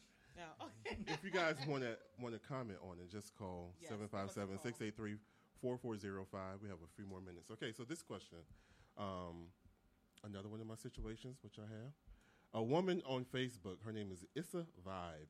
She posted a statement saying that men should not marry any woman unless he can afford, at minimum, a 3-carat ring valued at $3,500 or better. When I first read it, I was like, she's crazy. Mm-hmm. But when she explained it, I totally agree with her. And it kind of reminded me because I showed somebody a ring that I wanted. They were like, oh, my God. But I agree with this person, and that's why it's going to explain. Okay, here we go. It says, stop disrespecting these women and asking them to marry you with these 1-carat rings. If you cannot afford a ring, 3-carat or better, approximately $3,500, you cannot afford a wife. It's bigger than being materialistic. It's about being able to see with your third eye. It's about being able to read in between the lines. Marriage is a business. Whether y'all like it or not, Disney messed up y'all's heads with the happily ever after phrase. You cannot start a business without some type of financial backing. What can we do for each other? Question mark, question mark, question mark. If you don't have enough money to spend on inanimate objects, such as a ring, you are not ready to be investing in a business like a marriage. Get back to the drawing board. I don't agree with that. You don't agree with it? Heck no. Why? So you're saying that my whole relationship is based on a ring, and I'm in love with it? You're taking out the point. You What need is to the be point? to a certain point in life. Like, would you marry somebody who is homeless on the streets, who haven't even gotten their situation together? Because they're relating the business that you need to be able to invest in, that you need to be to a certain point in life to invest in as the marriage. So if this person that you want to date is not even to the point, and I guess it depends on what your vision of what you want your life to look like, your mate. You need to be able to, at least to this certain point. The inanimate object here is the ring, which is $3,500. So if you can't even bring that to the table, then how are you going to be able to afford helping me? She said, what can we do for each other? How are you going to be able to help me build this empire of a marriage and then a family and our dreams and our goal if you can't even achieve the goal of the ring? What did they say? We have a comment here. This is from our caller earlier that was Mr. Beefing with me. He's calling in from work. Okay. Calling in from work, so we don't get in trouble. Mm-hmm. He says that he doesn't agree with that Okay. scenario. He's a man. Okay. Why does he say that? Don't agree with that. Mr. Cooley, can you state as to why being animate object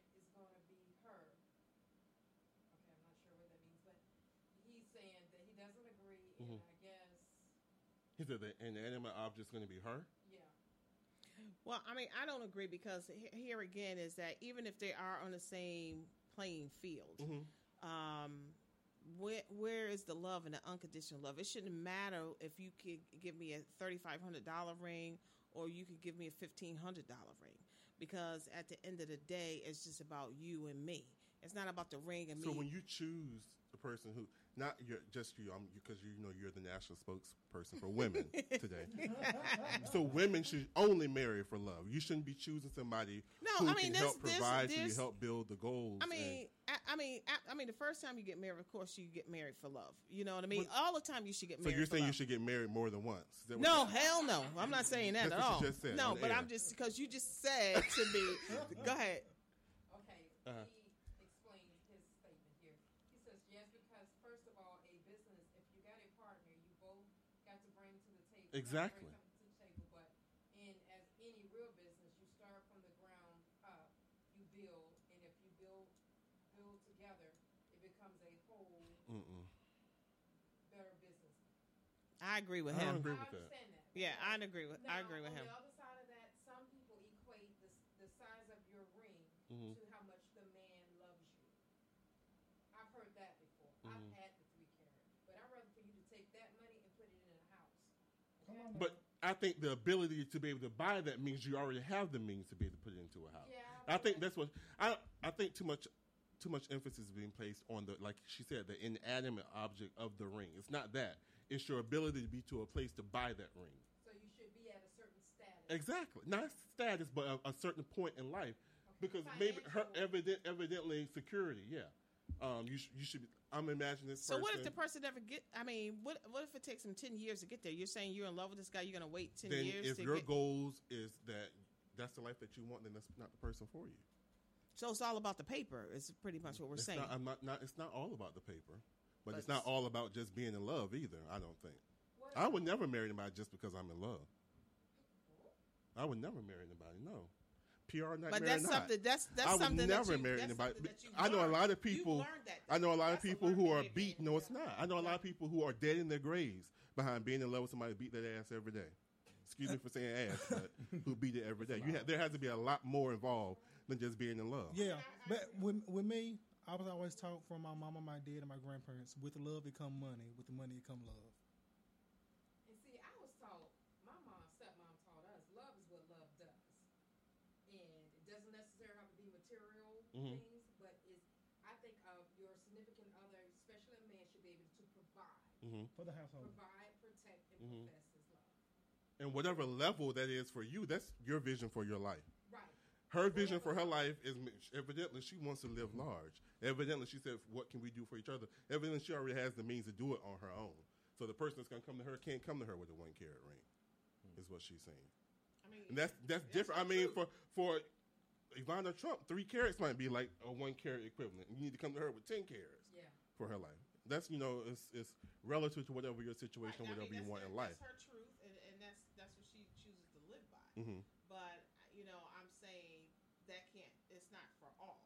Right. I get that. I understand. I have a better understanding of what it is that you're saying, and that's her truth. Me, I mean, you have a different truth. Right. I mean, you could give me 1 carat, 2 carat, 3 carat, a half a carat. So just give you whatever. You really don't mind. Well, I want what I want, but if you can't afford that, I'm not going to make you feel bad. So where else will you be able to make concessions then? Because so you can't find a job. Oh, don't worry about it. 1, 2, 3, 4, 5, 6 months down the road, they still employed. Are you gonna say, well, don't worry about it, baby, because I love you. I'm gonna still take care of you. Yeah, because it's a ring. Because what if I lose it? I'm not talking about the ring. I'm talking about, okay, so the ring, you didn't care. You didn't have any type of standards about that. So when this person that you were in love with, that you married, decides they don't want to work anymore. There have been situations like that, and it's gone 1, 2, 3, 4, 5, 6. You're the only person going out making money. When is that? When are you gonna make concessions for that? Yes, I mean, that's is love still enough? Is love still yes, enough? I'm gonna say absolutely yes. Love is still enough. I mean, because you don't Paula know. B. Because you don't know this. Because there's so many circumstances. There's so I'm many not things. talking about they were injured, they're under therapy or whatever. You're just saying they I'm just talking about decided a trifling Negro. Oh, they trifling. Well, then, well, then that's. But that's for you, love is enough. No, but you said trifling, so you added another word to that. So I think then I'll have any an man issue. who is able and does not choose to work, especially if he's married, is trifling. Right. Yeah.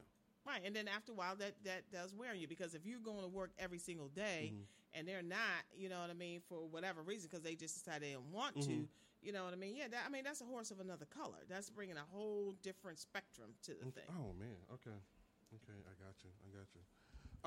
We did not get through a lot of our we surely didn't topics, but it was good conversation. I appreciate it. It was. Yes, and thanks for our people. We had a lot of people that he was commenting on YouTube Live. Thank you for that, and on Facebook Live. Thank you, Nikki, for bringing those up. Thank you, Miss Glenda Kelly, and who else was talking? Rhonda and Glenda and Nate and all those. Thank you so much for that. So much. I had fun. Next week is our final show for the season already. December 6th. I have not figured out. You know, my birthday's December 13th. December 6th is my mommy's birthday. Okay. All right. December babies. What is that? Sagittarius, the best sign ever. Really? You got to read about it. Taurus is, but okay. No. Okay. It's Sagittarian. All right. Well, thank you too for. Did you have where you want people to follow you or anything like that? No, I'm fine. With your girls out and all that, nobody. They're gonna follow you anyway. So, what about you, Minister Gravely? Did you want? No, sir. Nothing like that. Don't follow me on Facebook. All right, don't follow you. Okay, well, until next week, and we have our graduating. We're so proud of you. You'll be graduating on the 16th. Yeah. All right. So next week, our final show. Make sure that you tune in. Until then, everybody be blessed. Thanks for tuning in to the hottest talk radio show around, providing an open discussion for some of the most important social issues and trending topics today. From personal growth or spirituality to sex and relationships, no subject is ever taboo. So prepare to be empowered, enlightened, and entertained during another episode of the award-winning Let's Face It with Will Strayhorn and Friends. Real people, real topics, real talk.